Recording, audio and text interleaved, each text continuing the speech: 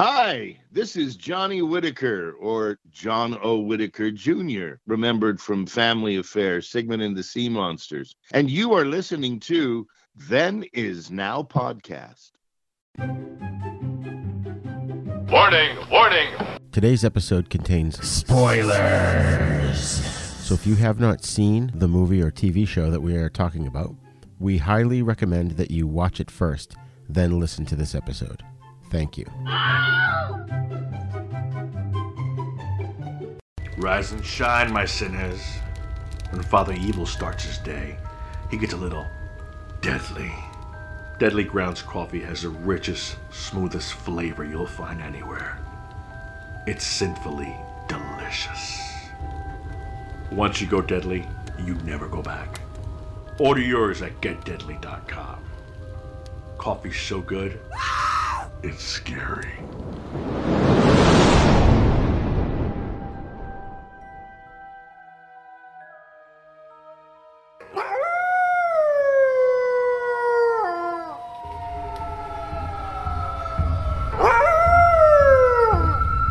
Welcome to 13 Days of Hallowtober.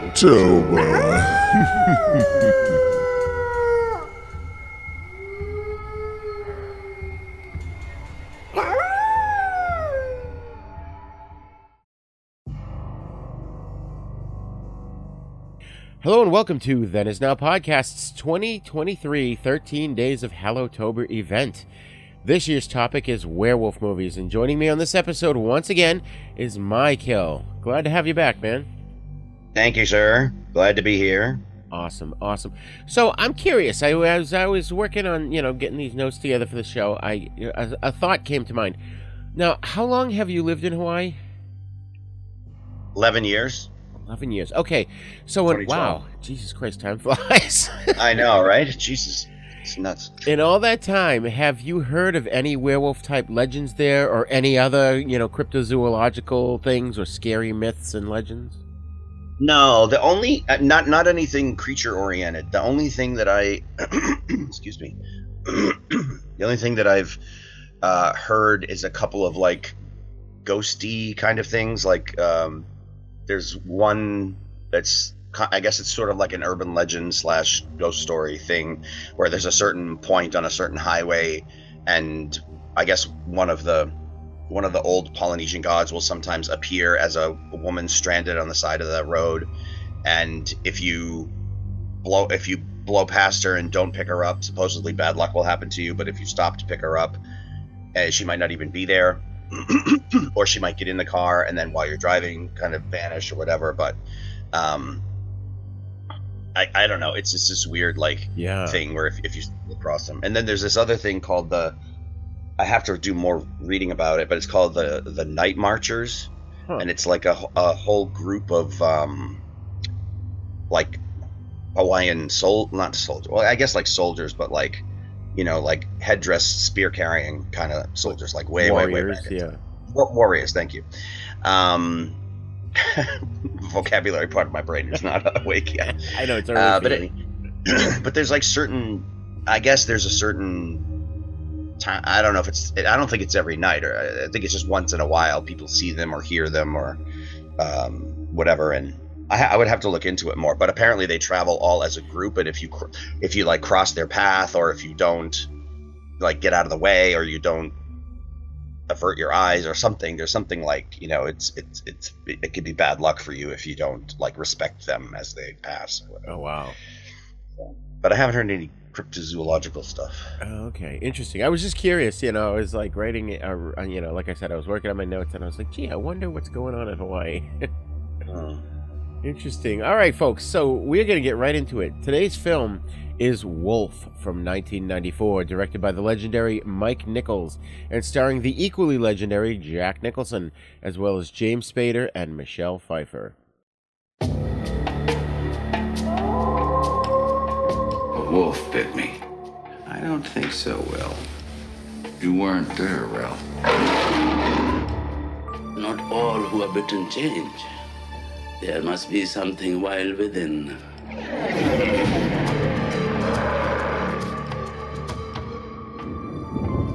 You've been sleeping all day. How do you feel? I feel, good. It is Mexican Independence Day.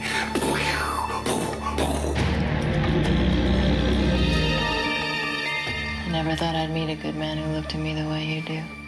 You don't know I'm a good man. You crazy? No. I'm just marking my territory. We got 5 new murders. What is there about a full moon?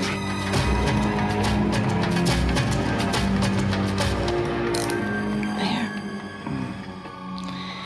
Well, you seem pretty helpless now. Yes.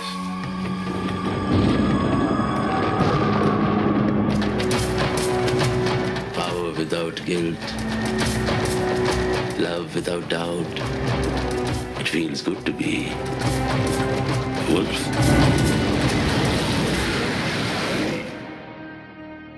Don't look so scared.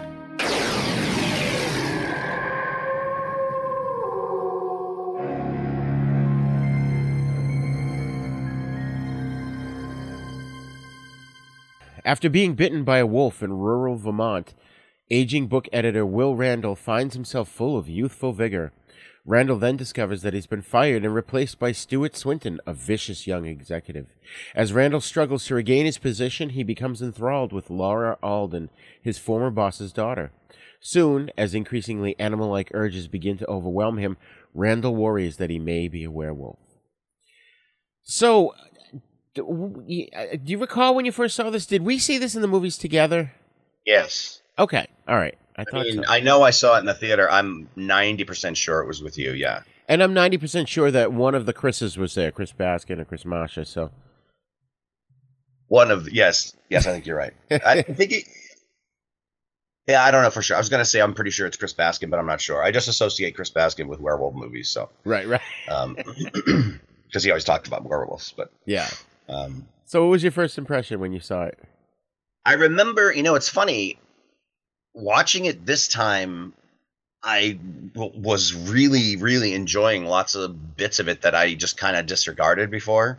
I remember when I first saw it in the theater kind of being underwhelmed. Yeah.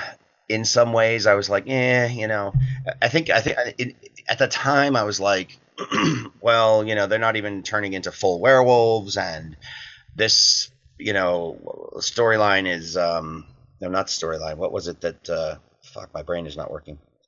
I remember I didn't love it. When I first saw it. I was going to add one more little nugget in there about why, and I'm blanking. Oh, he was killed. This is another movie where he was killed by regular bullets. Remember we were talking about this the other day? Yeah. Sorry, I just jumped ahead to the ending there. It's fine. Spoiler alert. But, yeah, we were talking about the other day werewolf movies where, they get shot by regular bullets and they die. And, I think a couple of things made me go, this doesn't fit my criteria for, a werewolf movie. But, and I had seen it once or twice since, between then and now. But this time when I watched it, I really appreciated it a lot more on many levels. So. What about you? Do you remember if you liked it or not when you first saw it? I remember obviously seeing it in the movies, but I remember being underwhelmed. The same thing bothered me, the lack of silver bullets. But I do remember kind of really loving the concept of Jack Nicholson's character developing these powers and, following his psychological change from nebbish guy to badass. I remember really loving it, but obviously I didn't love it too much because I don't own it on DVD. So... and it was one I may have watched it once since then. I mean, it came out in 94 and it's almost 30 years later. But this time around I got the same reaction. I got a lot more out of it. And one big thing that I pulled from it is, and we'll get into it in much more detail later, but he wasn't so much a werewolf as he was a man becoming a wolf. Yeah. And there's a character in the movie that even states that that's what's happening to him. And I guess, like you said, we walked in with The Howling and The American Wolf in London and all these other preconceived notions in our head. So when it didn't deliver on that level, we kind of dismissed it. Yeah. So we'll talk more in depth about that later, but I want to talk about the director and the cast and all that. So, of course, Okay. Mike Nichols, who directed The Graduate, Who's Afraid of Virginia Woolf, Silkwood. He's got so many awesome films under his belt. What did you think of his directing here? I thought it was really good. I thought this I don't know what the deal is, but this time around I feel like this time around when I watched it, I wasn't really looking at it as a overall movie. I was kind of savoring the little scenes, like each scene, like, oh, that angle's really cool. Those shadows are really cool. Oh, the way she did that, before she picked up the thing, the look she gave him, all these little bits, like the music and I feel like I was concentrated more on, like, I don't know, the aesthetics of it or even the script. I mean, there were some exchanges where I was like, oh, that was clever. That could have been a lot more flat, but it was really, it really worked. So, it wasn't one of, maybe this is another thing. When I first see a movie, I'm trying to get the broad stroke. Like, I'm trying to get, okay, I'm enjoying it, but I want to know, like, where does it go? How does it end? And then I can back up and think about it as a whole unit. Whereas now I had seen it before, so I knew the gist. And I just was focusing on a bunch of little things. So, yeah, I thought the directing was great. There were a lot of very, very cool sequences. The use of slow motion, I think, was well, not overdone. Yes. Some movies, they way overdo it. Yeah, I agree. Like, Braveheart could have been like an hour and a half shorter if they had just off on all the slow-mo. But, no, I love Braveheart, though. I know, it's one of my favorites. But, yeah, I agree. But, yeah, I don't know if I'm answering the question. But yeah, it was. Well, you're I thought giving the your first directing was impression. great. Yeah. I felt like it was all well handled. Yeah. Yes. Actually, it wasn't your first impression. We were talking about Mike Nichols, but yeah, he did a great job. I mean, have you seen The Graduate and Who's Afraid of Virginia Woolf? I've seen The Graduate and I've seen Silkwood, but I don't think I've seen Who's Afraid of Virginia Woolf. Okay. It's based on a play, isn't it? It is. It's got Elizabeth Taylor and Richard Burton. It's really good. It's a really good tale, and it's basically these four people. Not trapped, but they're kind of, the whole story centers around these two couples in this one location, and there's alcoholism and all this craziness going on. Yes, I did see that. Yeah, like last year, I think I watched. Oh, okay, yes, I did see that. So, and it's funny because recently, and the show's already been released, so the folks will have heard it by now. There's a couple guys made a movie called Eight Found Dead, and their huge inspiration for this horror film was Who's Afraid of Virginia Woolf. And it was the whole, the claustrophobic nature of these four people being in this place and the craziness that goes on. So, very inspiring. I think it was originally based on a book, if I'm not mistaken. But that's a story for another episode. Yeah. So our writers on Wolf are a guy named Jim Harrison, who also wrote Legends of the Fall and not too much else. And another guy named Wesley Strick, who wrote Arachnophobia, as well as... Oh, sorry, go ahead. No, I was laughing. Oh, yeah. I enjoyed that movie. That was the last movie I took my Nana to see in the theater before she couldn't go to the movies anymore. Or actually, before they closed down the Stoneham Cinema. But Arachnophobia was great. He also wrote one that I had forgotten about, and I remember you and me and our friends, we used to love this movie. It was called True Believer with James Woods. And I don't remember anything about it except that he was a pot-smoking lawyer with a ponytail. The only thing I remember about that, I don't even remember the movie. I know I saw it. Yeah. But I don't really remember the movie, but I remember James Woods being on Letterman or some late night show. He said they were shooting a scene where he had to like slam into a door with his shoulder and bash it open. And while they were doing the scene, a few takes, one time when he did it, the splinter from the door somehow flipped at a weird angle and got stuck in his eye. Oh, like at an angle, like up at the top. They were able to just take it out. It didn't go through his eyeball or anything, but it just kind of went poink. Oh, ouch! And he, everyone was like, "Go, go, go!" Oh my God, that's terrible. Yeah. I have a feeling that movie was our first introduction to James Woods, because then he would go on to make The Hard Way, and of course the infamous John Carpenter's Vampires. You and I had an interesting conversation with. Yes, we did. Well, go ahead. No, go ahead. I was going to say something rude, but I won't. Okay, yeah, we'll let that one lie. I'll let that go. And I do have to say that he also did the god-awful remake of Cape Fear. So I guess 2 out of 3 ain't bad. But who Mike Nichols did? No, Wesley Strick, one of the writers. Oh, Wesley Strick, the writer. Yeah, okay. Yeah. And I fucking hated that movie because you saw that? I think you saw that with me too, with Robert De Niro and Nick Nolte. I think I may have seen it once, yeah. But I don't remember it really. See, in the original, Gregory Peck is the main character, and his character he's this lawyer who's above reproach. And what's his name? Fans are going to kill me. It'll come to me. Oh, James Mitchum is the Robert Mitchum. I'm sorry, is the villain, Max Cady. And throughout the whole movie, he's terrorizing Gregory Peck's character and his family, and throughout the whole movie, and then he finally brings him down to his own level where Gregory Peck ends up having to try to kill him. And in the remake, Nick Nolte was a corrupt lawyer who was cheating on his wife, so there was no character arc. There was no fall from grace for him. Mm-hmm. And I hated that movie. All right, yeah, the scene with De Niro smoking the cigar in the theater and laughing obnoxiously was funny. But beyond that, the movie just sucked. Yeah. So I hate when they do something like that to we have to make it more modern day and real. Nobody would believe in a guy with morals, an upstanding guy doesn't exist anymore. So we got to make him a corrupt prick. There's no more upstanding lawyers. Yeah, right. Yeah, well, yeah, maybe that is true. I don't know. But can we, pretend? I mean, it's movies. It's make believe. Can't you pretend there's one? Right. It fucks up the story. I don't like Nick Nolte anyway, so. Yeah, I've never been the biggest fan of his either. It's like Nick Nolte and who's the other one? Gary Busey. I just can't stand the two of them. Yeah.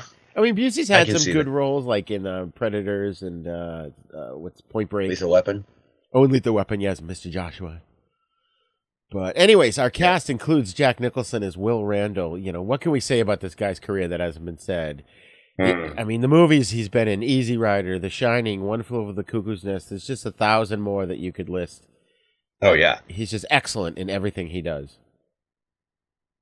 And he in half of the roles he's had in other movies, he just has a little edge of, like, ferocity about him. Yes. Or like that he may look calm on his face, but you can tell there's something rumbling under the surface. Yeah. So when he was in this movie as a werewolf, whatever he is, werewolf, he it was like a perfect fit. It was like, oh, this is awesome, Yeah.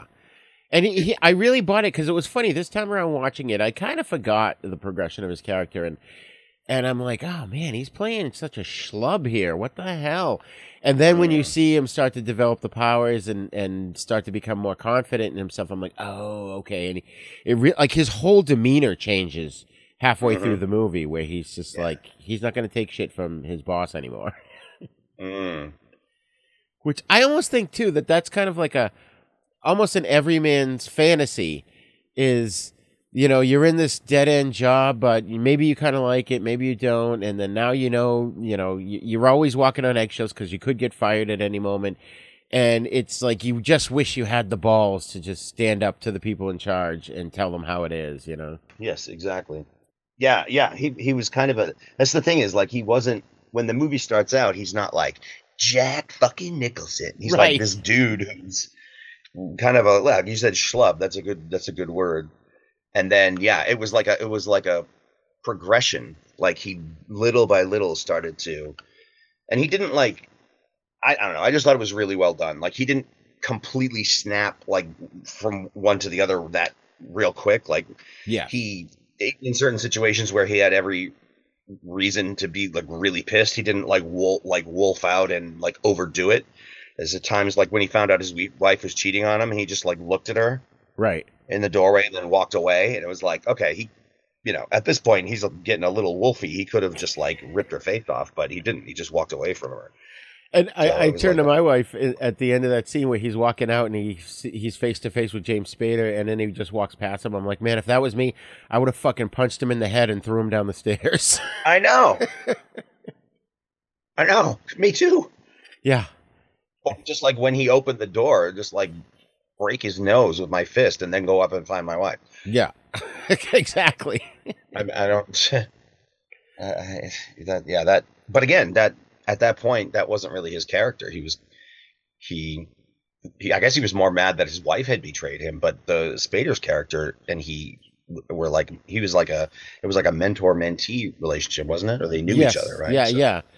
And it was funny because it was kind of obvious as the viewer that Spader was talking out of both sides of his face. Mm-hmm. But the people in the room with him were believing what he was saying. Mm-hmm. You know, and you were like, no, this guy's way too smooth. He's a dick. Yeah. Oh, man. You know, and speaking of Spader, and of course, he plays Stuart Swinton here. This was him back when he had hair. And, right. You know, down through the years, I've always liked him as an actor. He was in the original Stargate movie, which I hated, although I did like the TV show, but he was good in that. I think his claim to fame was the movie Sex, Lies, and Videotapes, which I don't think I've ever seen. He's also, of course... Oh, sorry, what? Why can I not talk today? Jesus. I've seen Sex, Lies, and Videotape a couple of times. He was in that, but I feel like maybe he was known for something before that, but I wasn't he in like some John Hughes like teen high school comedy 80s thing, like Pretty in Pink or something? Oh, I don't know. I'll have to look it up. Before Sex, Lies, and Videotape. I think he was like a teen kind of heartthrob. I think you're right, actually. Yeah.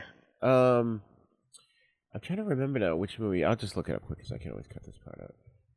Hello. 16 Candles or something. I can see the poster now and he's on it. It's not might be Pretty in Pink. Yeah, okay. Let's see, James Spader. He plays a guy named Roger Klink in Speaking of Sex. Schultz. Okay, Endless Love, Diner. Oh, he was in Diner. The Cure and the Family Secrets, Tough Turds, The New Kids, Stark. Oh yeah, Pretty in Pink. That's him. Yeah. Oh, okay. And he was in Mannequin too. Right. He was also in one, and while I've got it, it's called Crash. It's you and I have covered a few Dave Cronenberg films now on the Fright Lounge. He did a David Cronenberg film called Crash, where it's basically these people. I think it's this couple. Oh, that I remember that. Car accidents. Yes. And that was just super creepy. How twisted is that? Jesus. Yeah. Oh my God. Oh man, but he's really good here as the character you love to hate because he's such an asshole. But he was also let me just mention too, he's of course the voice of Ultron in the Marvel films, the Avengers movies. Oh, right. And he was on. I remember him being on Boston Legal with William Shatner, and I loved that show. And he's also in a newer show called The Blacklist, which I've never watched, but I've heard good things about it. Newer show, I should say. It's been around for a while. Then we've got Michelle Pfeiffer, who plays Laura Alden. She's just so fucking hot. Every time, even now, like when she was in the Ant-Man movies, she's just beautiful. Mm-hmm. And the thing is, I mean, she's just stunning. She's just off the charts. Like, you can't... Every scene that I was watching in this movie where they were showing her, I was like, just looking at like the artistry of her features, you know, like her... Yeah. The shape of her nose and the way her jaw and her cheekbones come around. It's like, oh my God, this woman like was built in a factory or something. She's, but also I think her character in this is really cool because she's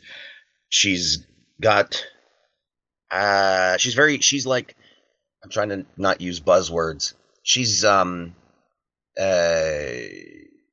strong, independent woman. Okay, there, I said it. Well, I called her sort of hold on, let me find it in my notes.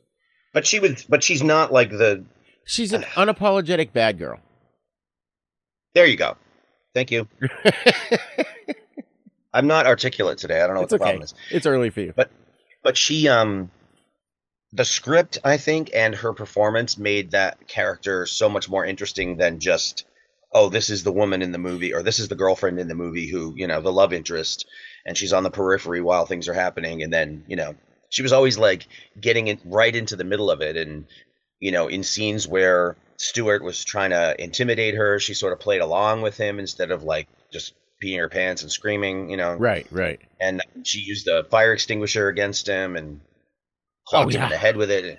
She went and got a pitchfork. Like, she did all this smart stuff. You know what I mean? Like, yeah. She just adapted to whatever the situation that was happening and just went with it instead of being like, right. Yeah. She wasn't the screamy. But at the same time, she was believably shaken by things that were completely, out of the ordinary, but she didn't stay in that, helpless mindset. She adapted. I like her character a lot. Especially that moment when the cop tells her that they found canine DNA, not Jack Nicholson's DNA, and just the look on her face when she's like, "Oh shit, he was telling the truth." Mm-hmm. Well, that's what I mean. Is there's a lot of gorgeous actresses out there who can't convey things with their eyes and can't, she's really, really good actress above and beyond. I'll always remember her in Scarface. Oh yeah. I always think about her being in that club in Scarface with the tinsley dress and the he's getting pissed at her. See, for me, the first time I remember seeing her and falling in love with her was Lady Hawk. She was just so beautiful in that movie. Oh yeah. Where she's a hawk by day and Rutger Hauer's a wolf by night, and they only see each other for a few seconds when it's dusk and dawn. Yeah, exactly. That's such a good movie. That's one that we should revisit at some point. Yeah. And she was also in Witches of Eastwick with Nicholson. And Dangerous Liaisons. Just tons and tons of movies. I guess Sharon Stone was originally offered this role, but she turned it down, which I think was a good move. Okay, I can totally see I can see why the casting people would have wanted Sharon Stone for this, but I think Michelle Pfeiffer was great in it. And I think at this point in 1994, Sharon Stone would have had the equal looks and the acting chops to maybe pull it off. I think nowadays she's kind of lost a lot of that, but back in the day, in the late 80s to the mid 90s, she was just hot and rollicking. She just had it. Yeah, she has a little bit of a rougher edge to her than Michelle Pfeiffer does. I mean, Michelle Pfeiffer, the character would have been the same, of course, but there was a little, I don't know. I guess you never know because you can't see them compared to each other. Right. But I don't know. I kind of liked there's a little bit. Michelle Pfeiffer has like a little bit softer. There's like a 10% more like soft femininity to Michelle Pfeiffer. That's true. Yeah, you're right. That's a good point. Where to me, like she was. I don't know. She's not like stereotypically badass, So when her badassery comes through. And there's even a bit there's even some lines in the movie where he talks to her about how she looks when they're sitting there having the peanut butter and jelly sandwiches. And he's like, right. Well, people, you think people are going to be interested in you because you're beautiful, but you're busy just kind of like, getting or you wish people could see past that and find out about the real you. But the only reason, is this whole pop psychology thing. And she's like, are you done? Yeah. It's like, yeah, whatever. But anyway, I don't know what I'm saying. That's fine. No, you. I guess your point was that Sharon Stone has more of an edge to her, and it was more believable for Michelle Pfeiffer to sort of take the arc that her character does in this movie. Yeah, thank you. Another actor I wanted to mention was the awesome Christopher Plummer, who plays Jack Nicholson's boss, Raymond Alden. Of course, everyone knows him from Sound of Music. He's great in that, leading his family in escape from the Nazis. He was in, of course, Star Trek VI as Chang. He's just been in so many good movies. He's not given a lot to do here, but what he does, I thought he sort of brings this gravitas to the film. Yeah. Did you ever see the Spike Lee movie Inside Man with Denzel Washington and Willem Dafoe about the bank and Clive Owen? It's about like a bank heist. No. Christopher Plummer has a really small role in that, but I fucking love that movie. Yeah. It's fucked up, but it's really, really, really good. That's good. Yeah, whenever he shows up in something, it's awesome.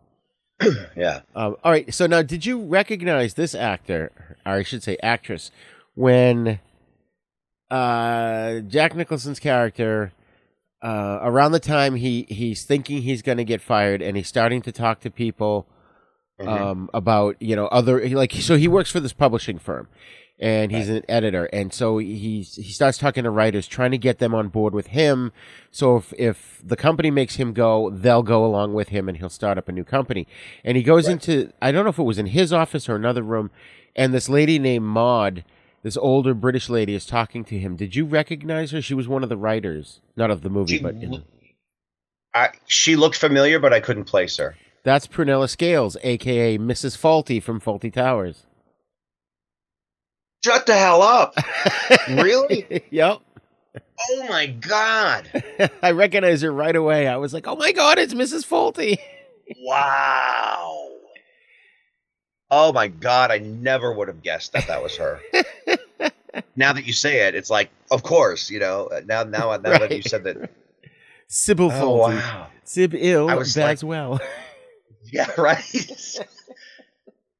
Oh my God, I used to love that show. Yeah, I saw her and I was like, why? Where have I seen this woman? She doesn't, didn't ring any bells. But oh my God, that's right. Wow. Oh man, it was so fun seeing her. I want to look and see what other things she's been in that maybe we just didn't even notice. She been acting that whole time since, she's been an actor her whole life. I would imagine. I mean, Faulty Towers all the way. Was 20 years after Faulty Towers. Faulty Towers was mid-70s. Oh yeah, 94. Yeah. She's just so funny. Oh yeah, she was in Howard's End. I forgot about that. She wasn't really old in that. That was 1992. That's a movie I used to love. I haven't seen in ages. She was in The Boys from Brazil, which is the movie with Gregory Peck where they were cloning Hitler from 78. I've never seen that. Oh yeah, I saw that when I was a kid. That scared the crap out of me. Yeah, I'm not seeing a whole bunch of other stuff that you and I might know. It seems like maybe Keeping Mum. That's probably a lot of British stuff. She was in a Dennis the Menace TV series from the 90s, which I didn't even know. Faulty Towers was so goddamn funny, though. My God. Oh my God! I want to know. Such a great show. That's another one that 75 to 79, 12 episodes. Faulty Towers. Only 12 episodes? Only 12 episodes. Oh my God, I thought it was on for 5 or 6 seasons. I know. Well, those British shows, they only do a handful of episodes. They are into quality over quantity. So rather than trying to fill a season with 22 to 25 episodes, they'll do 6 to 10 episodes, maybe. Yeah. Mm-hmm. But they're always really good, Yeah. So I don't know why I keep losing my place here. Okay. So then also, of course, and I'm sure you recognize him, the guy playing Roy McAllister was, of course, David Hyde Pierce, Niles from Frasier. Yes. And the voice of Abe Sapien from the original Hellboy. Mm-hmm. I can't think of I know I've seen him in other stuff, but I just can't think of what he's been in. But he was in a semi-horror movie called The Perfect Host. Huh. Where, a guy robs a store or something and is trying to get away from the police, and he runs into this random neighborhood and hides the money somewhere and then knocks on the door and is pretending that he's trying to get off the street so the police won't find him. And David Hyde Pierce is in the house preparing for guests, and the guy, there's a whole thing, and then he lets the guy in, and then it gets really weird. But it's good. It's a horror movie. I've seen it a couple of times. It's actually good. I'll have to check that out. That sounds pretty good. And there's one line in here. Now, when I think about it in my head, it reminds me that Chris Marsha and his girlfriend Allie at the time definitely went with us, because I remember them two loving the line where Jack Nicholson, I forget what exactly he says. He says, we're going to do X, Y, and Z. And James Hyde Pierce goes, you are my God. And he runs out of the room. Yes. Yeah, it had something to do with starting a rumor or printing a headline or doing something that made something seem like it was true. And David Hyde Pierce was like, well, is that true? And Nicholson said something like, well, not yet, or we'll have to wait and see. Like kind of a wink kind of a thing. And he was like, oh, you're my God. Yeah, yeah. Yeah, I think now that I think about it, they were going to make up lies about the company to make the company sound bad, so that the writers would jump on board with them and either start their own company or go to another publisher. That's it. Yeah. So, all right, here's another one. Did you recognize Dr. Ralph, who was Jack Nicholson's doctor in this? Yes, but he was in Alias, wasn't he? He was the boss, Arvin Sloane. He was Sloane in Alias, and then he was also the mayor, I think, in L.A. Confidential. Yeah, no, he was the DA in that. The DA. Yeah. And they like dangled him out of his office. Yeah. He's another what you call a utility actor. He's in everything, does a good job. Yeah. You know, he was great as the villain in Alias. He was so good in that. Oh yeah. So, definitely. This movie was filmed in New York City, Long Island, Los Angeles. I guess the mansion was filmed in Old Westbury Gardens in Nassau County, New York, and then the publishing offices was the Bradbury Building in downtown L.A., we've seen that in a lot of movies. In fact, I could be wrong, but didn't it look like the building from Blade Runner with the elevator in the center? It had a similar design, yeah. So, that building's gorgeous on the inside. Like in this movie, like when he goes out to the railing and like is listening, and you can see that whole big wide open floor with the elevator and the staircases, and it's beautiful. Yeah. Oh yeah. And that whole scene when Jack Nicholson's starting to realize that his senses are heightened, and he steps out of his office and he's just overlooking the inside of the whole building, and you can see the elevator in the center and all the people milling about, and he's listening in on conversations, and I love that. That's the one that actually stuck with me from this movie. Of anything else, it was this and sort of the end scene, the end fight were the two things that I remember vividly from this movie. Yeah. And the great thing about that particular scene and a couple of other moments in the movie is that it's not rushed. Like it's not rushed, but it's also not dragged out. Like he's realizing this stuff, and we're realizing it with him. You know, right? Like he's there. He's kind of first. He just stands there and notices that he's kind of picking up on things from further away, and then you can see his eyes moving back and forth to try to find where the voices are coming from, and then then he starts sort of like not channeling, but like focusing his hearing on particular points. Yes. And like realizing that he can kind of direct it toward like a particular, like, oh, I hear people talking in that office, Yeah. That was cool. Yeah, that was really cool. And he was still kind of like what? I just think Nicholson is fantastic in this movie. Like he could have hammed it up so much and he didn't. Right. Yeah. I think he did a great job. He was so good in this. So supposedly the excuse me. Supposedly the ending. There's a rumor on the internet, and as well as it's supposedly fact in Wikipedia, as we all know, encyclopedia by general consensus. But supposedly the ending was poorly received, so they reshot it and delayed the movie for 6 to 8 months. But IMDb has a contrary position where it says the third act was not reshot. The only added shot was Will jumping over the bars of the stable in which Laura had locked him because the studio felt they needed extra action in the movie, which allegedly, this cost them $1 million, and Nichols called $700,000 worth of aspirin for the studio. So I don't know. Supposedly, the ending wasn't reshot entirely. They just added in a scene for action. But is there do we know what it was originally, and then they changed it to something else? Supposedly, I don't know. I couldn't find anything on it, so it's hard to tell. And there's just a lot of speculation. And like I said, it actually makes more sense. Oh, I didn't actually say this, but it actually makes more sense that they felt like it needed one more little action scene, which actually that would have. Story-wise, that would have worked. That it does work because you kind of need to see him jump over the bars and get out. Because at that point, you're like, "Yeah, go!" Yeah. Oh, I love that shot of him going up and over. Like because I think it wouldn't have worked if they hadn't put that in. Right. Yeah. Exactly. Like it's because I didn't know how high the stable doors went, or how high the roof was, or how did it go all the way up to the top, or because he was like jumping and trying to get out, and I couldn't picture in my head like what is this, is he going to break the bars, or is it, I didn't realize there was a point, enough space for him to go over until they showed him going over. Right. And I also love, I don't know why, but I love shots in movies that are looking down on things. Right.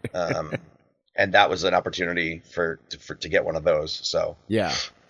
And it's funny too, because now that I think about it, it's possible maybe they just had him simply knock the gate down, and it's far more dynamic for him to leap over it than to knock it down. Yeah, totally. So I could see that, if that's the truth. We don't know. Well, maybe someday we'll look into it and get back to it. But supposedly Jack Nicholson spent 12 years trying to get this movie made with his pal Jim Harrison. And really? He had the power to pick whatever director he wanted. And apparently he had collaborated with Mike Nichols on Carnal Knowledge, so that's why he picked him. And I don't know about the Sharon Stone thing, but he chose Michelle Pfeiffer because she was on Witches of Eastwick, or in Witches of Eastwick. And, of course, Christopher Plummer adds Oscar-caliber sophistication to the movie. This is one of those rare A-list Hollywood horror films. Hollywood never really... I mean, what? Maybe Silence of the Lambs? And even that's more of a psychological thriller, I guess. Interview with a Vampire. Yeah, had some names. True, yeah.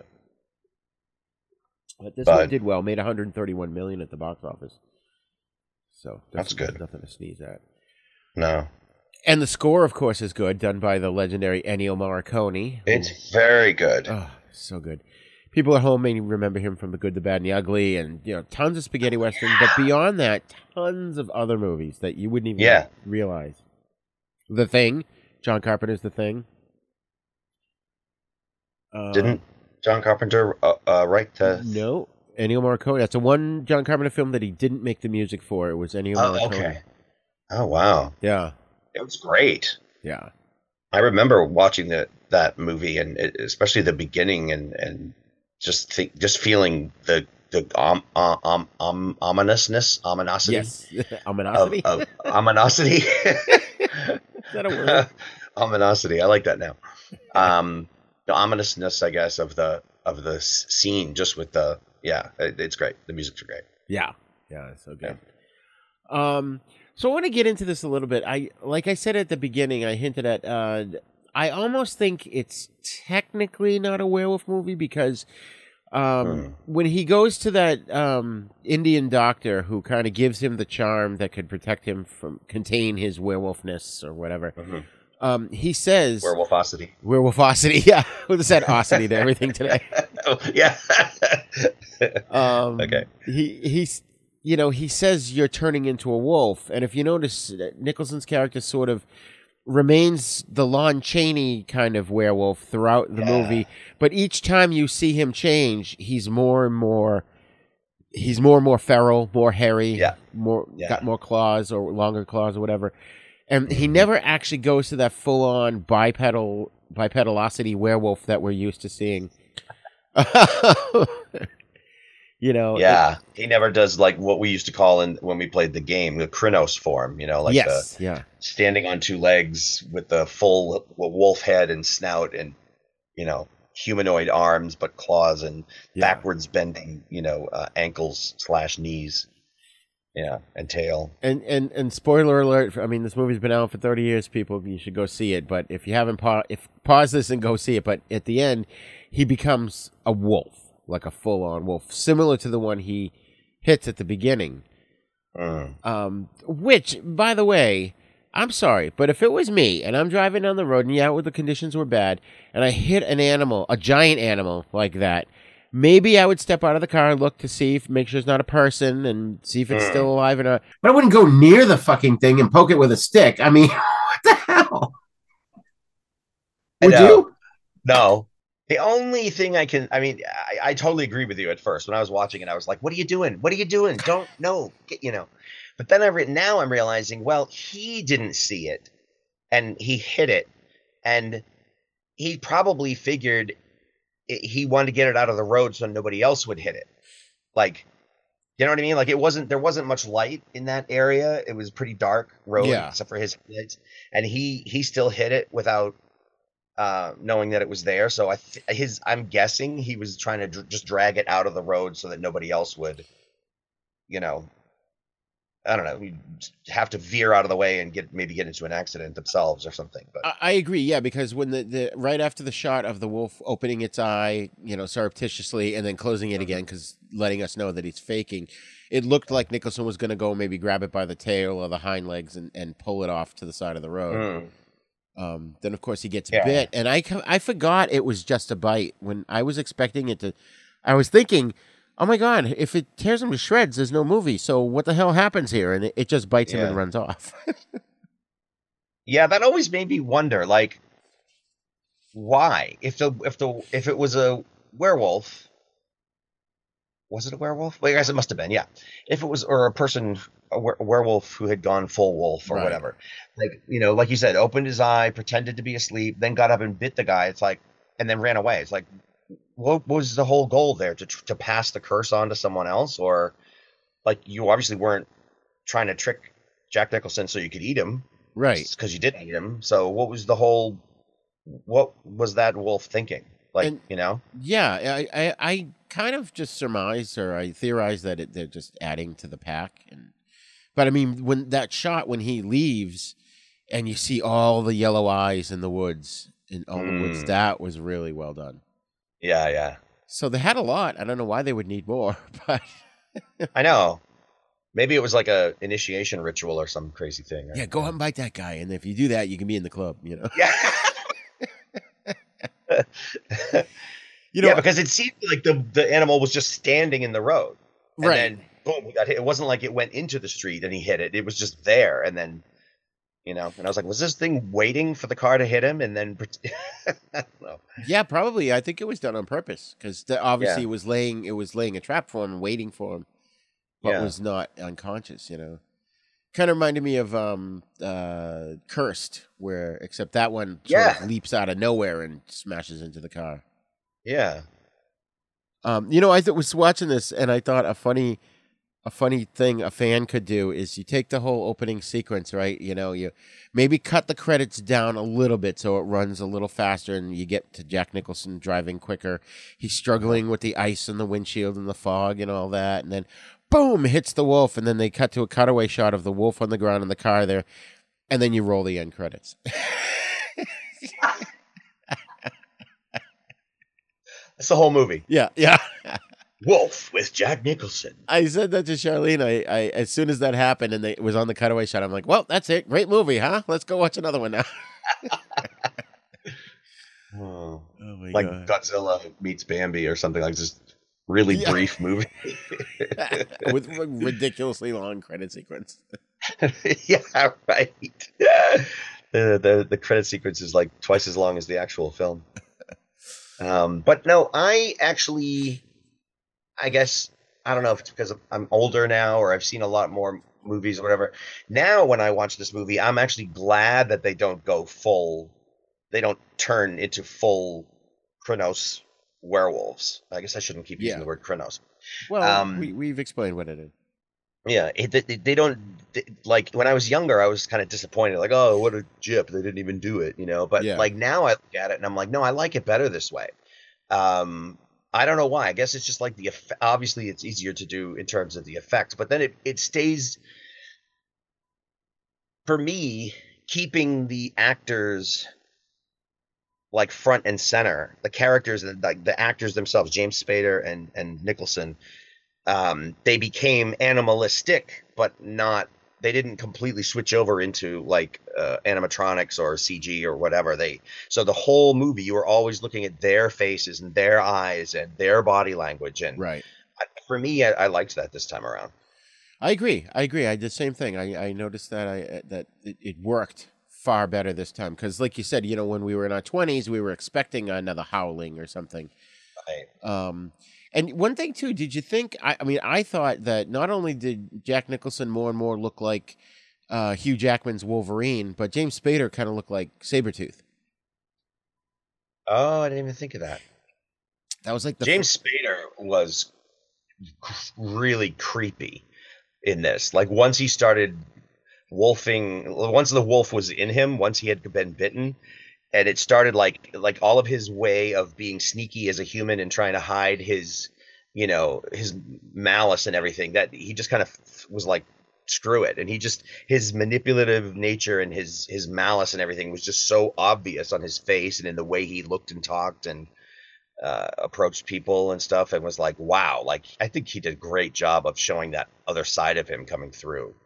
Oh yeah, yeah. Yeah, like, and he was the opposite of Nick, because Nicholson was kind of like reluctant or unsure or scared about it, but Spader's character was just like, bring it on, right?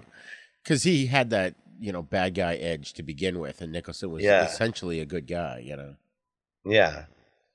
So and I like that conversation that he had that Michelle Pfeiffer has with a lot of the conversations that she has with Will, Jack Nicholson's character. Yeah, what's his name? Will. Yeah. The main character's Will. Okay.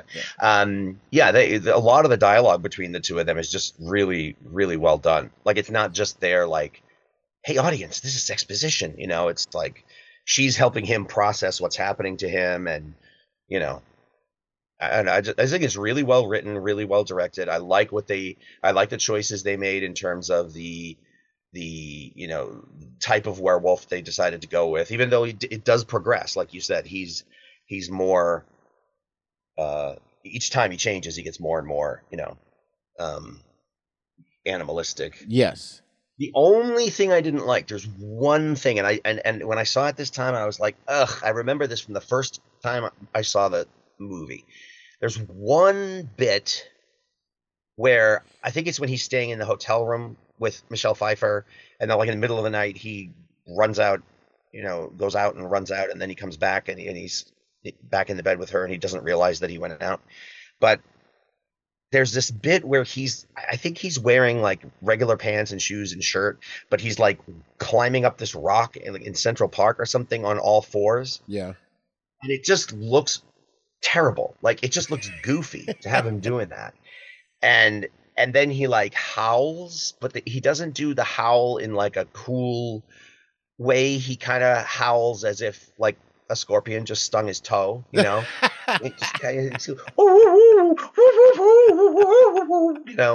And I'm like, could you get a less flattering shot of him doing that? Like, it's like 10 seconds out of the movie, and I'm just like, I hate that one bit.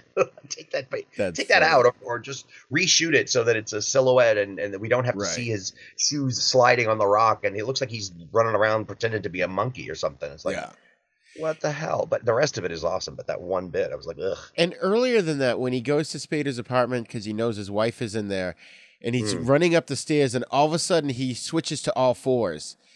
And it's cool because you're not really expecting that. I mean, at this point, we don't really quite know what's going on. He's got these heightened senses, and then boom, he's on all fours like a dog leaping up the stairs. Yeah. Did you notice? Oh, go ahead.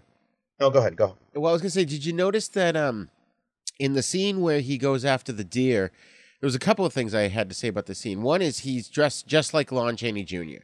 from the original Wolfman, with the button-down shirt and the pants, which I thought was awesome.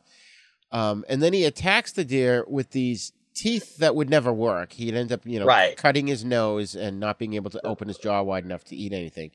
Right. Then he bites the deer on the neck. And I know this because I rewound it and watched it a couple of times just to make sure I was seeing what I was seeing. He grabs the deer, right? He bites it on the neck and pulls his face away as if he just tore flesh off it. And there's no blood on his face at all. Yeah. And then he breaks the deer's neck. And then later, when you see him unconscious and he wakes up, he's got blood all over his face and shit. Blood all over him, yeah. What were they thinking? I don't know. I did they not notice that when they were editing? Oh shit, he doesn't have any blood on his face. Oh, he doesn't have any blood on his face. Like, yeah, exactly. He's pulling away from the bite, and he doesn't have any blood on his mouth, his teeth, his face, his cheeks, his chin. Nothing. Like, even if he didn't want to do a lot, you could have done some, And those phony teeth looked like they were going to fall out of his mouth. Those did look a little. Although I gotta say, in a still, I don't know. I think I saw like a promotional picture or something for the movie where the teeth look really cool. Like in a still shot, I think they look really scary. Yeah. But when you're watching him do stuff and like move his face and stuff while he's got that sticking out of his, I mean, it looks neat, but it's not practical. Like, you could never. Right. What was the cartoon character that had like the big underbite? I don't know. There's quite a few. I just remember. Anyway, yeah. Like characters with long fangs that go past their chin. It's like, how the hell do you eat anything? I know. I wish, not I wish, what was I going to say? I wonder if they did that because of maybe they didn't want to focus too much on the upper teeth because they didn't want it to look vampire-ish. So they went with like lower teeth sticking out. That and again, going back to the Lon Chaney werewolf, he has the underbite as well. That's how his that's right. Yeah, he does. And I think even the Oliver Reed one from the Hammer Films version, Curse of the Werewolf, or Curse of the Werewolf, I think. Yeah. Yeah, so that I thought was like something that they should have fixed. I really cannot wait to rewatch the original Lon Chaney Wolfman. Oh, good, yeah. I'm really down for that because I like that. I don't know what it is, but I just like that style, that version of being a wolf man. You know, right? I mean, it's much more like exciting or thrilling and more of a spectacle if they turn into this 10-foot, or 8-foot, giant thing. And but I don't know. I like American Werewolf in London. When he transforms into a wolf, like a dire wolf, like a wolf on all fours, but just bigger. Right. And then you got the Howling where they're standing up and walking around like that on their back legs, which is the same in Cursed. And then, but you've got the Lon Chaney one and you got this one where they're human still, but they have a lot of animal qualities to them. And I don't know, nowadays I'm kind of enjoying that. I think from a storytelling standpoint, it actually makes it possible for the person to change, go do stuff, and then still, like, it's kind of like the Hulk, right? Like he can turn back into a human and still have his clothes on because he didn't turn into this gigantic thing. Right. Yeah. And it keeps it relatable on a more human level. If it's too fantastical a monster, at that point, Jack Nicholson's not needed anymore, and you've got this, animatronic werewolf. Right. And exactly. And even though it fits with the fictional, world, okay, he turns into this monster, but it's not Jack Nicholson anymore. So it changes the, yeah. So that also reminded me of, the way they presented him reminded me of the Marvel comic Werewolf by Night, which they obviously drew inspiration from the Chaney Wolfman. Yes. Which, by the way, if you haven't, I know you don't have Disney anymore, but if you ever get a chance to check out the Werewolf by Night movie they did on Disney Plus, it was really good. It was about an hour long. It was, I don't know if it was rated R, but it was shot in black and white, except whenever there was blood, it was red. You could see the red. Oh. And it was very well done. Almost like Sin City. Yes. Yeah. Yeah, well, there may have been a couple other things that may have been, a little bit of extra color, but no, it was, for the most part, it was black and white. I love the part where he's in the men's room basically breaking the news to James Spader that not only do I have my old job back, you're out, you're fired. And then he pisses on his foot, and he's like, oh, I'm just marking my territory. Yeah. Yeah, I saw that in the trailer before we saw it. I remember seeing that in the trailer and going, oh, my God, that looks funny. Oh, that's a riot. But you know what I liked? As we were just talking about, or I mentioned the Hulk while we were talking. That last bit where Nicholson is inside the horse stables before he jumps over the gate, and he's like in there. He rips off the amulet, and then he's like grabbing onto the bars and kind of like seething, and like he's like looking up, and his face is all contorted. And I was like, I can almost hear like the TV show. Yeah. Like, oh, here it comes.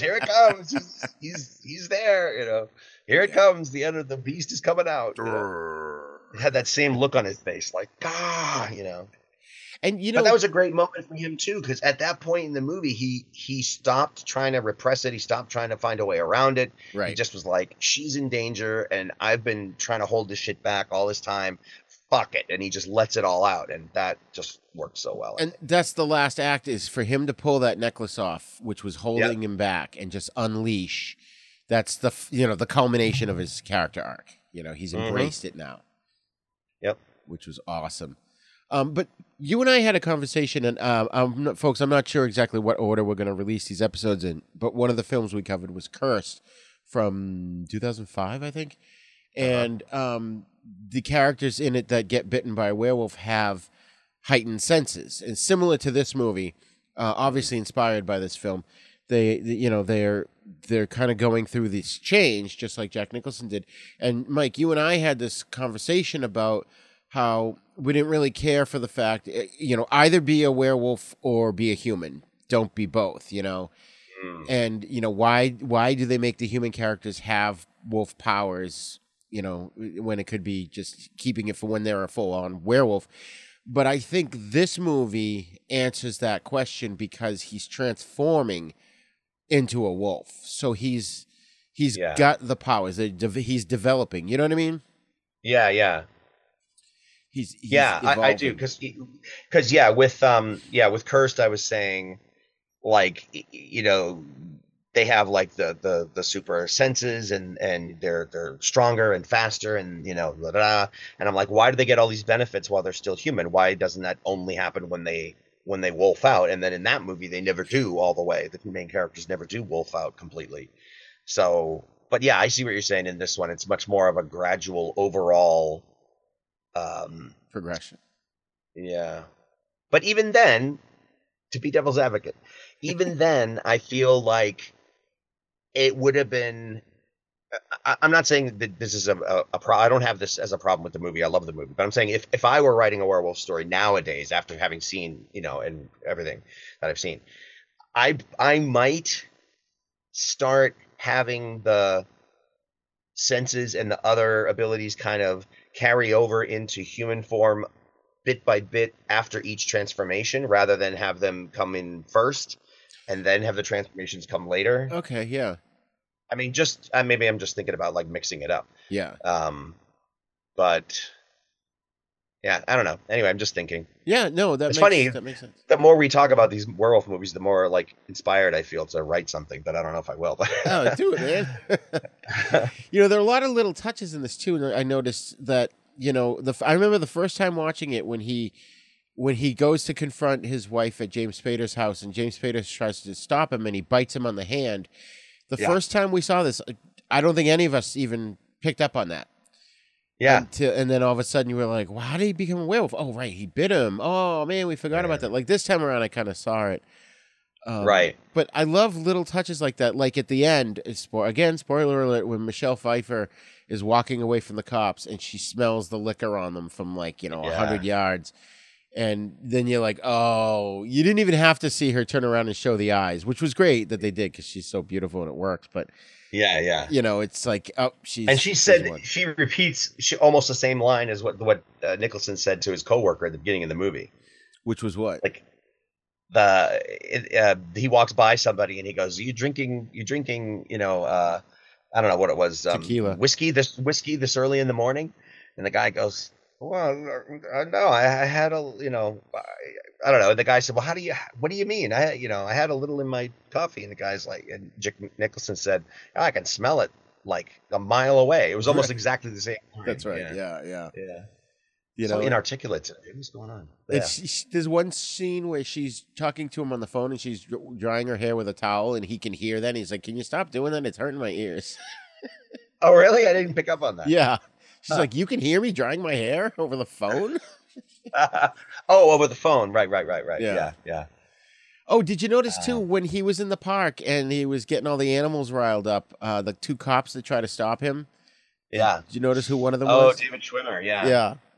Yeah. Ross from Friends. When did Friends was probably, 97, I think? So. I don't know. This was just before it. Yeah. I love the scene where he kills the muggers. The muggers. They did and they did that without really showing much of it. They just showed, like, you just heard a lot of screaming and crunching and, but yeah, it's, but again, that was like another moment for the character. It was less about him killing the muggers and more about he was coming into his own a little bit more. Like they were like, give us some money. And he's like, oh yeah, how much would you like? He was starting to like embrace that side of him and just be like, fuck off. But I love how, like, if I was going to approach writing a werewolf story, I would certainly be looking for ways to put other animals or something into the story somewhere to kind of have. So I love the fact that he They had the bit in the beginning where the horses were upset by Jack Nicholson's presence. Yeah. And then later on in the movie too, with the horse, using the horse stables and everything, plus the zoo. He goes to the zoo and all the animals are getting all, like you were just saying with the cops. Yeah. And then there's another part where I was talking about the howl that I hated. He howls and like you can hear all the animals, dogs and everything from the miles around, like howling in response. Right. So I just liked all that little cool stuff, and the deer in the woods. Yep. And I think when he does finally attack the deer, they cut to a shot of a wolf. I mean, a shot of an owl on the tree branch, and I just liked that. I thought that was cool.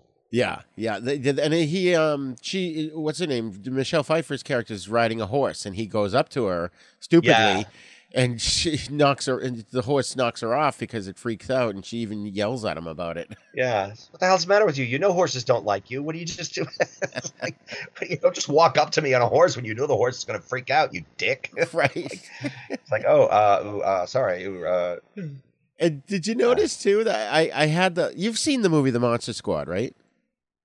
Ages ago. Oh my God. Oh, we're going to have to revisit that because that's an awesome movie. But there's one scene I'm sure you remember where basically she, like we've talked about, Nicholson sort of trapped in this pen or whatever you want to call it, a horse stable. And James Spader's attacking her. And she turns around and kicks him in the nards. I'm like, kick him in the nards, kick him in the nards. Yeah. Yeah, that was awesome.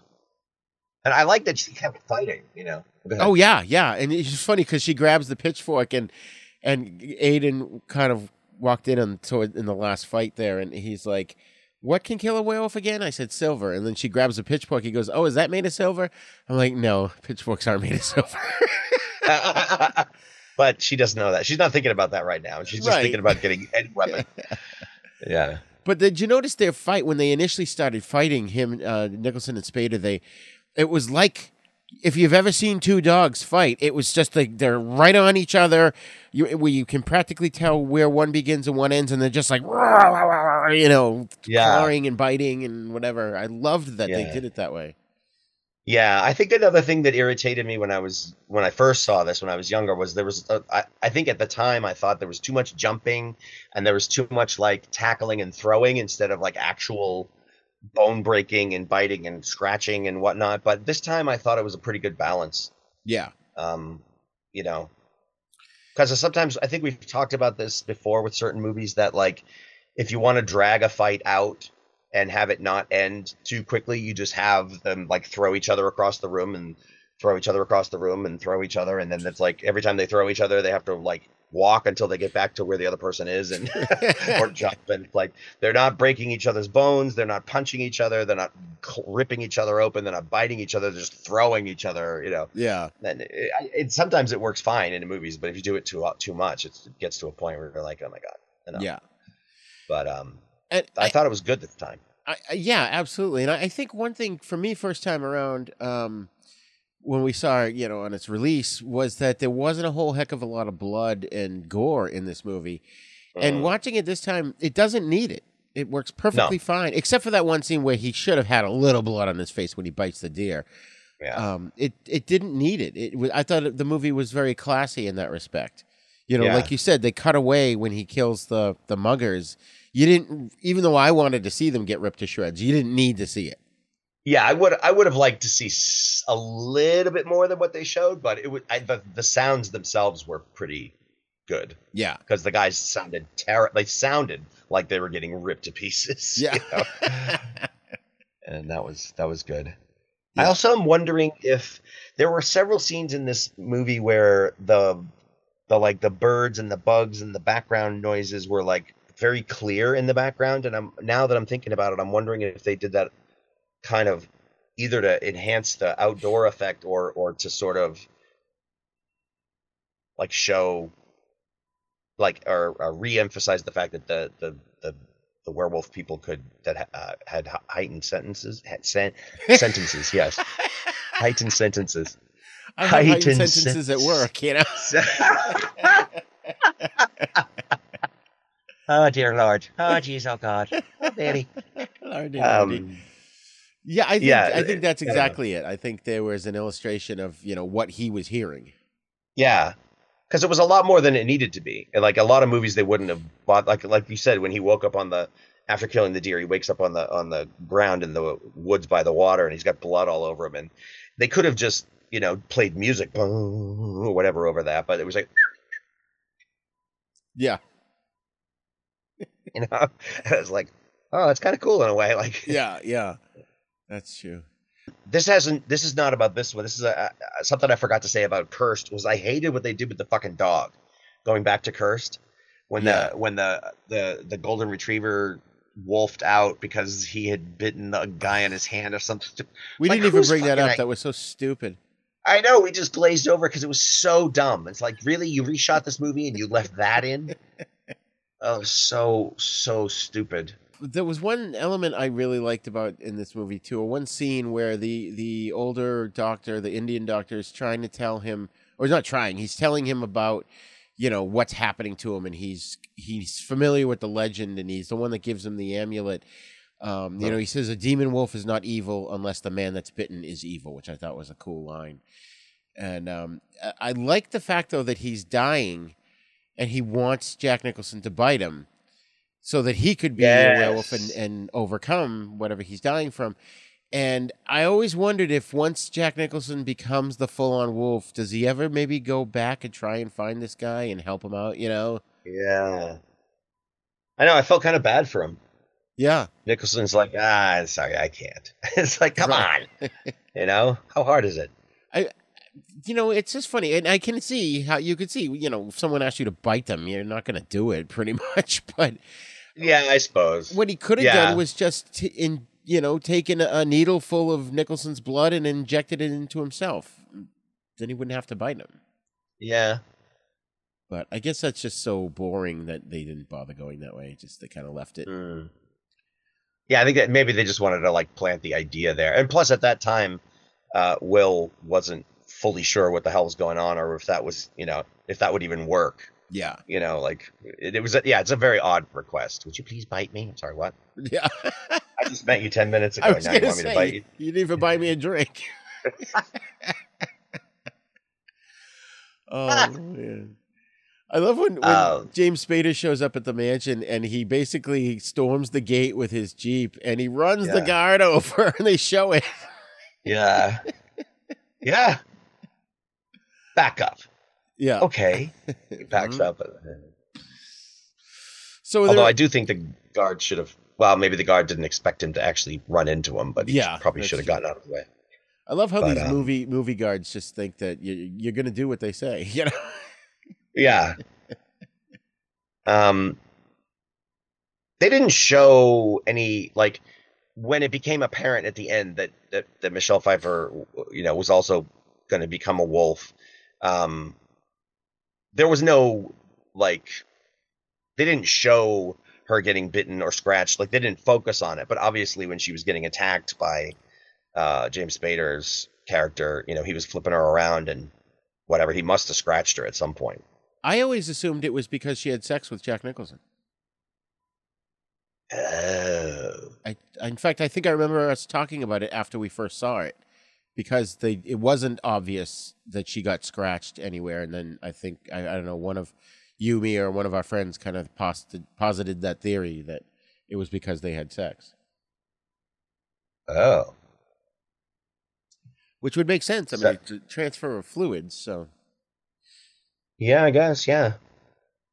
Wow, okay, I didn't even, Is that in the legend somewhere? If you are bitten or scratched, or if you have kinky sex with a werewolf, you will become a werewolf yourself. I don't know. I mean, for me, it just makes sense. It's, like I said, a transfer of fluids, whether it's blood or anything else. I don't want to get too graphic here because it's grossing me out, but, it's like... That's I just assumed that she got scratched by what's his doodle when he was he was basically trying to rape her in that scene. He was flipping her over, trying to pull her skirt off and everything. Which is kind of weird. Why? What would I mean? I think he was just trying to rub Will's face in it. Oh, okay. You're behind. You're in a cage and I'm out here and look how awesome I am. I can do whatever I want. And here's the woman that you like and watch what I'm about to do to her. You can't do anything, you know. And thankfully, they didn't show too much because Aiden's like, "What's he doing to her?" I'm like, "He's trying to kill her. What do you think?" And he's inspecting her birthmark on her buttock. Daddy's not hurting mommy. Daddy's loving mommy.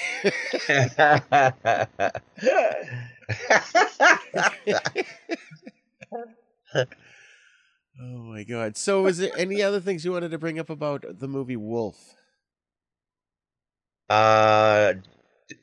Just I thought that the way they handled the eyes, like the contact lenses with Nicholson and Spader, I thought it was really well done. Like with wolves, I don't know, like I wouldn't have thought that using those types of lenses would have made them look more wolf-like, but it worked. Yeah. Like, I don't know. It's not like wolves in general all have the same color eyes, because they don't. They vary. But I don't know. If you had told me, oh, yeah, we're just going to use these contact lenses, I would have been like, that's not going to look wolfish, you know? But it does. Well, I almost wonder if, because they sort of set it up at the beginning where you got the extreme close-up of the wolf's eye that was faking being unconscious, and then you saw that was the like wolf yellow, in the yellow, woods. yellow, like bright fucking yellow. Yeah. Yeah.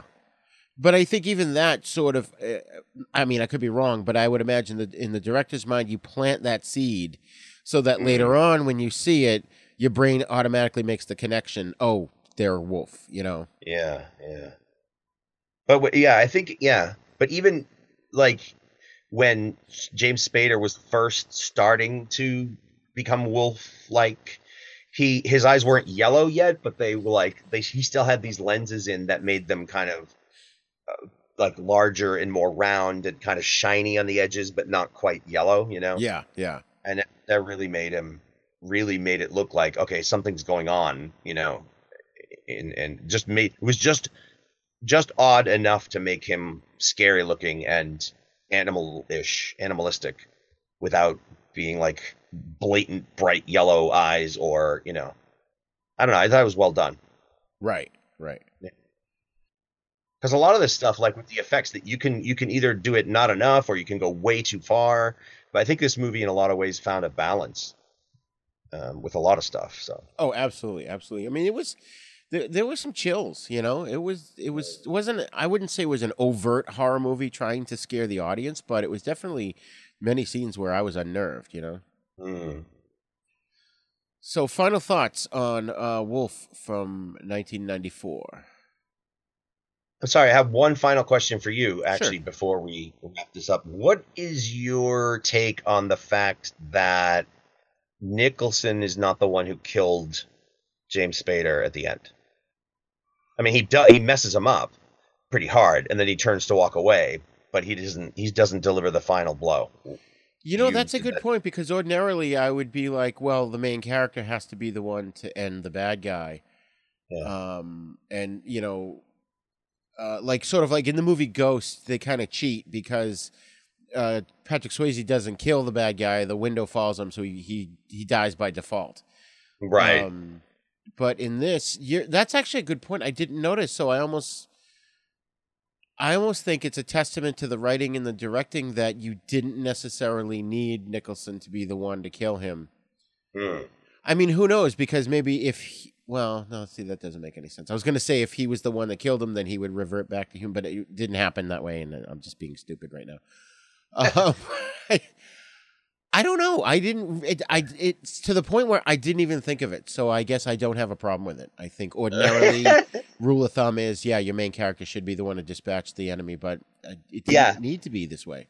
I didn't notice it either before, I don't think, but this time around, when he was walking away from James Spader after he had trounced him pretty hard, and Spader got up and picked up the gardening shears and was getting ready to jump on him, like, wouldn't Nicholson hear him like crunching on the leaves and getting ready to jump? And I thought, okay, Nicholson's going to turn around at the last minute, because I couldn't remember the ending. Yeah. And I'm like, Nicholson's going to turn around and fucking kill him or something. And then while he was in mid jump, you know, she shoots him and he dies. And I love that she like emptied the whole gun into him. That was great. Yeah. But and then Nicholson still kind of turns. He sort of seems like he doesn't know what the hell just happened until the gun fires, and then he turns around and sees that the guy's dead. But I almost feel like it was kind of a good like almost like a halfway redeeming thing for him as a guy at the beginning of the movie. Like you said, he's a schlub, but I mean he's not like a maybe maybe they were trying to prevent Will from having to murder the other guy. He wolfed out to the point where he kicked the shit out of him, but they didn't want to have him like go full, I don't know. Right. Although he kills the guys mugging him, so that's a dumb thing. But anyway, I don't know. Maybe they did it for some kind of dramatic reason, is what I'm saying. Like maybe they. Yeah. And it's funny because I remembered it as, walking into this viewing, I remembered it as she shot Nicholson's character. And I forgot how James Spader died. And so I was pleasantly surprised that the end was different from what I remembered it.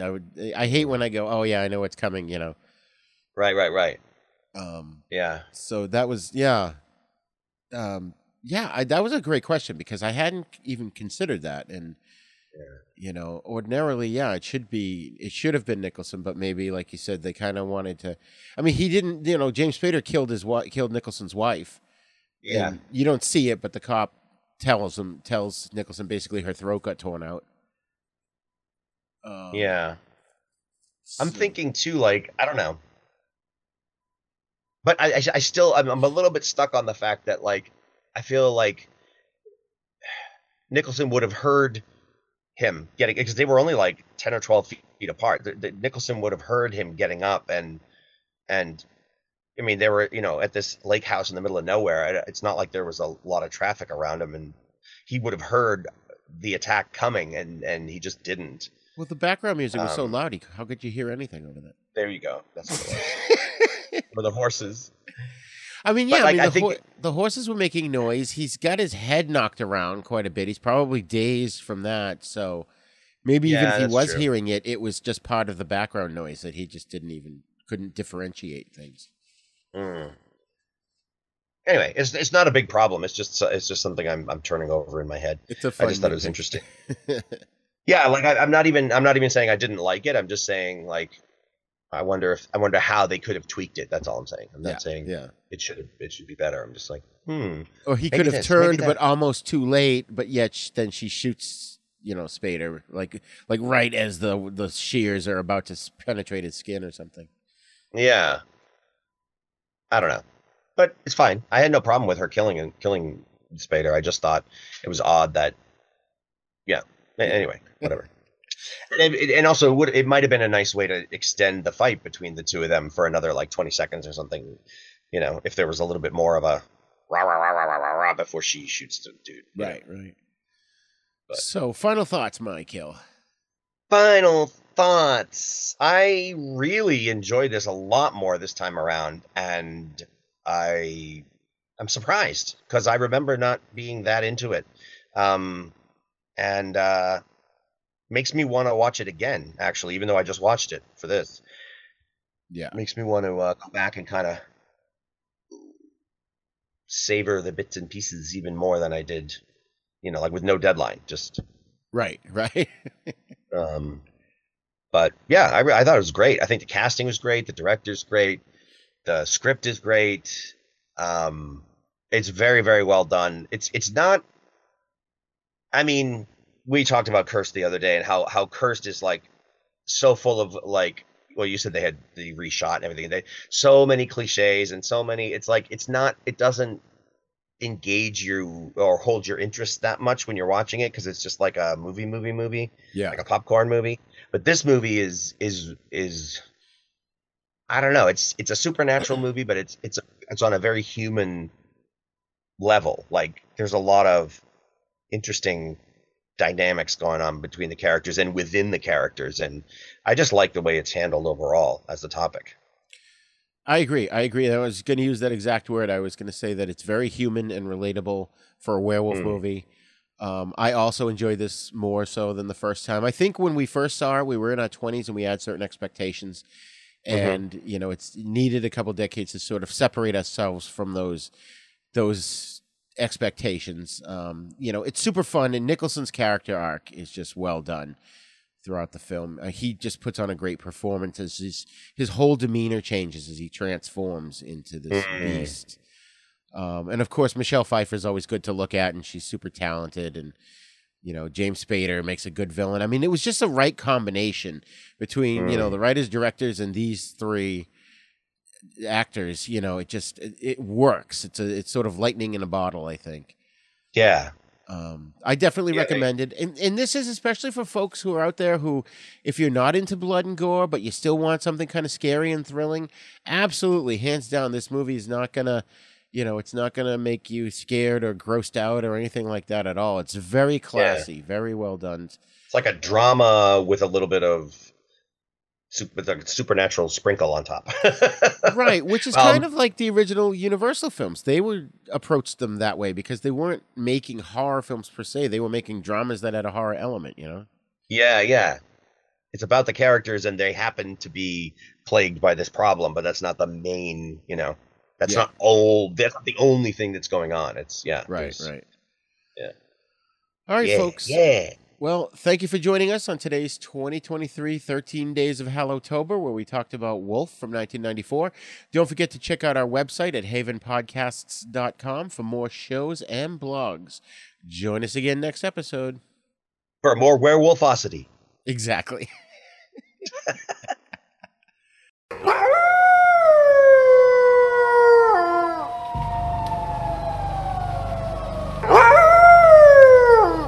Well, folks, that's all the time we have for today's episode of this year's 13 Days of Hallowtober.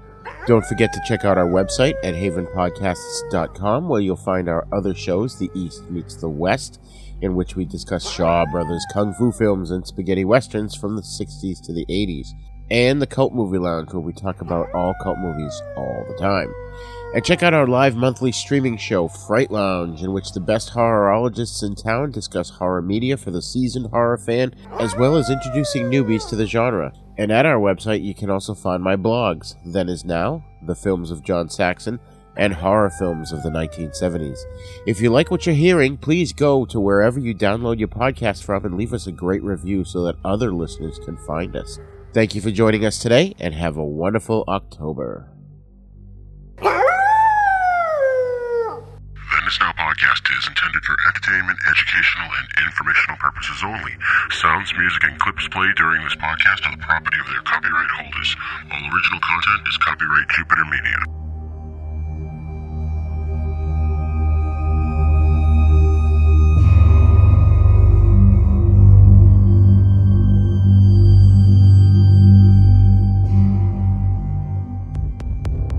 For more shows like the one you just heard, check out the Dorkening Podcast Network at thedorkening.com.